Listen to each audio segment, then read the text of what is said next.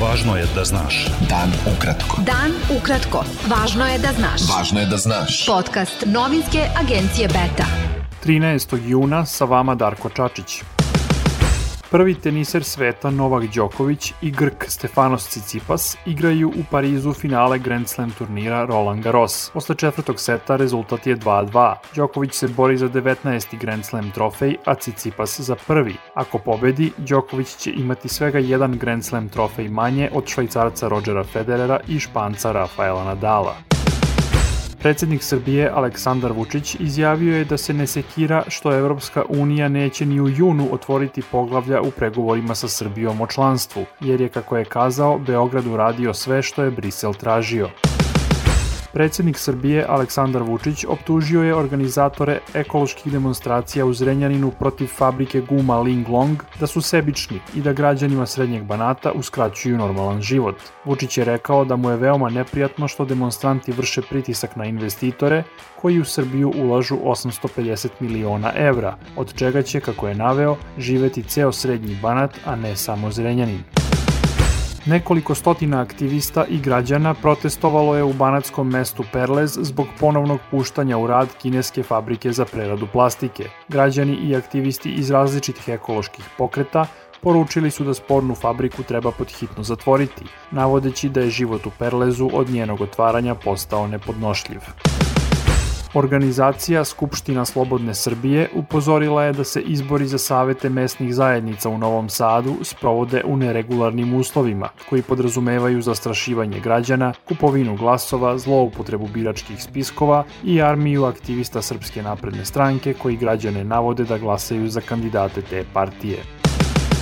Najnoviji podaci Ministarstva zdravlja Srbije pokazuju da koronavirus još cirkuliše u zemlji. Od posljedica infekcije umrle su još 4 osobe, a od 6459 testiranih zaraza je potvrđena kod 138. U bolnicama je 479 COVID pacijenata, od kojih su 23 na respiratoru. Premijerka Srbije Ana Brnabić izjavila je da će do potpunog popuštanja mera doći tek kada 60% građana bude vakcinisano. Navela je da je sada vakcinisano 48% građana i dodala da taj proces stagnira.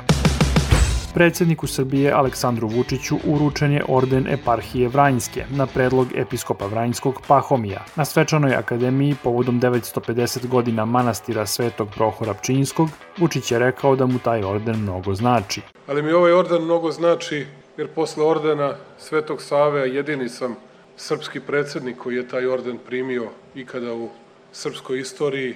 Dakle, mnogo mi znači jer je neko od vas primetio koliko smo se trudili i borili da obezbedimo podrške i pomoći našoj crkvi, razumevajući da čak i kada ne moramo uvek i u svemu da budemo u saglasju, da nam bez crkve nema nacionalnog i narodnog jedinstva. Beta. Dan ukratko. Lideri grupe 7 najrazvijenijih zemalja obećali su da će izvesti svet iz pandemije koronavirusa i okončati aktuelnu krizu. Oni su na kraju trodnevnog samita obećali da će donirati više od 1 milijardu doza vakcine protiv koronavirusa za siromašnije zemlje, da će pomoći rast zemalja u razvoju i boriti se protiv klimatskih promjena. Na prvom uživo sastanku posle 2 godine lideri su obećali i podršku globalnom zdravlju i zelenoj energiji. Američki predsjednik Joseph Biden izjavio je na kraju samita G7 da su se Sjedinjene Američke Države vratile na svetsku scenu i da preuzimaju vodeću ulogu uz države koje dele njihove vrednosti. Nemačka kancelarka Angela Merkel rekla je da je dolazak Josepha Bidena na vlast doneo novi elan u rad grupe 7 najrazvijenijih zemalja sveta. Izraelski parlament danas treba da glasa o poverenju novoj koalicionoj vladi koju su obrazovali protivnici dugogodišnjeg premijera Benjamina Netanjahua.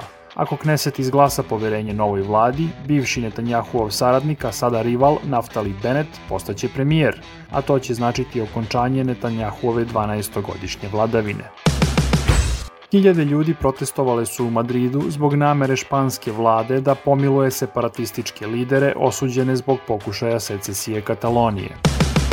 Danski fudbaler Christian Eriksen doživeo je srčani zastoj kada se na utakmici Evropskog prvenstva protiv Finske srušio na teren, izjavio je doktor danskog tima. Eriksenu je pozlilo u poslednjim trenucima prvog poluvremena sinoćne utakmice Danske i Finske. Bilo je to sve za danas. Sa vama je bio Darko Čačić. Do slušanja. Pratite nas na portalu beta.rs I društvenim mrežama. Važno je da znaš. Dan ukratko. Podcast novinske agencije Beta.